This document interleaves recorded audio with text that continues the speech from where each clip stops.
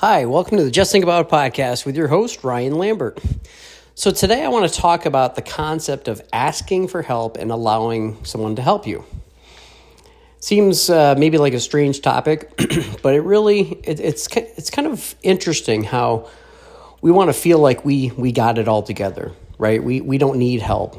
We have the answers. We can do whatever we need to do. But today I was at the gym and just, using a machine, like a lat pull down machine.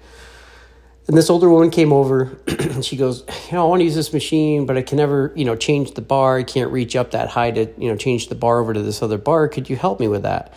And I said, oh, absolutely. And, reached up, changed over the bar to the one she wanted. She was so thankful. And I felt great, right? So she asked me for help. She allowed me to help her, and I felt great. I'm sure she felt great. She was able to do the exercise she wanted to do and probably wouldn't have been able to do it. It would have been very awkward if she was trying to climb up and stand on the seat to try to do it herself. So it really made me think about this, right? So how many times, does somebody say, can I help you with that? Like, no, I got it. Here's the thing is you say, no, I got it. You're kind of shooting them down. Maybe they think you don't think, maybe they think you think they're not qualified to help you. It's funny. Maybe if you let somebody help you, even if it isn't the exact help or the best thing, it's not a bad thing to let somebody do that. Again, you're going to give them the ability to feel good. You're going to have somebody feel good. And here's the thing is it's hard to ask. And here's the other thing. If you shoot somebody down that is trying to offer help, eventually people will stop offering, right? Not just to you, but just their brain's going to say, hey, every time you offer somebody to help, you get shot down. We don't like that. Let's stop doing that.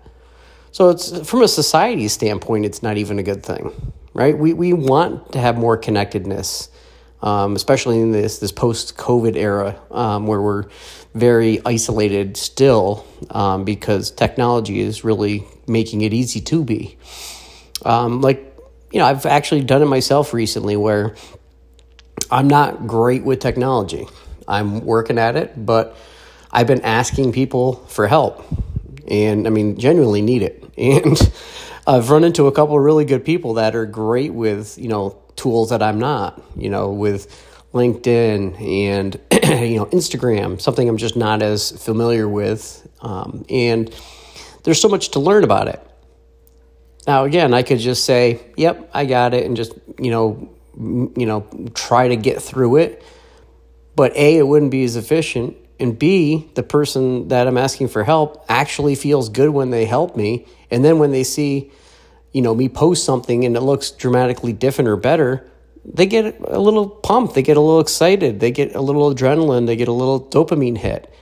So it's really kind of amazing that we can actually help people by allowing people to help us.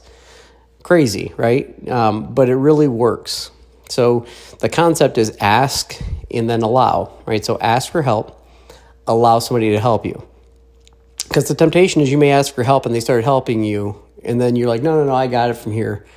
But just let them actually do it. So don't stop it. And of course, be appreciative of it. And because I'm sure you will be appreciative if somebody helps you. And it's amazing what it does. It's just amazing how that helps. And then it makes that person want to do it more. And it makes you want to do it more. And really helps us be more connected, really. That's my thought for today. And as I leave you every time, whether you think you can or you think you can't, you're right. And don't forget, subscribe to the podcast, follow the podcast, and please give me some rating and feedback here. I appreciate all of you from listening. Thanks again.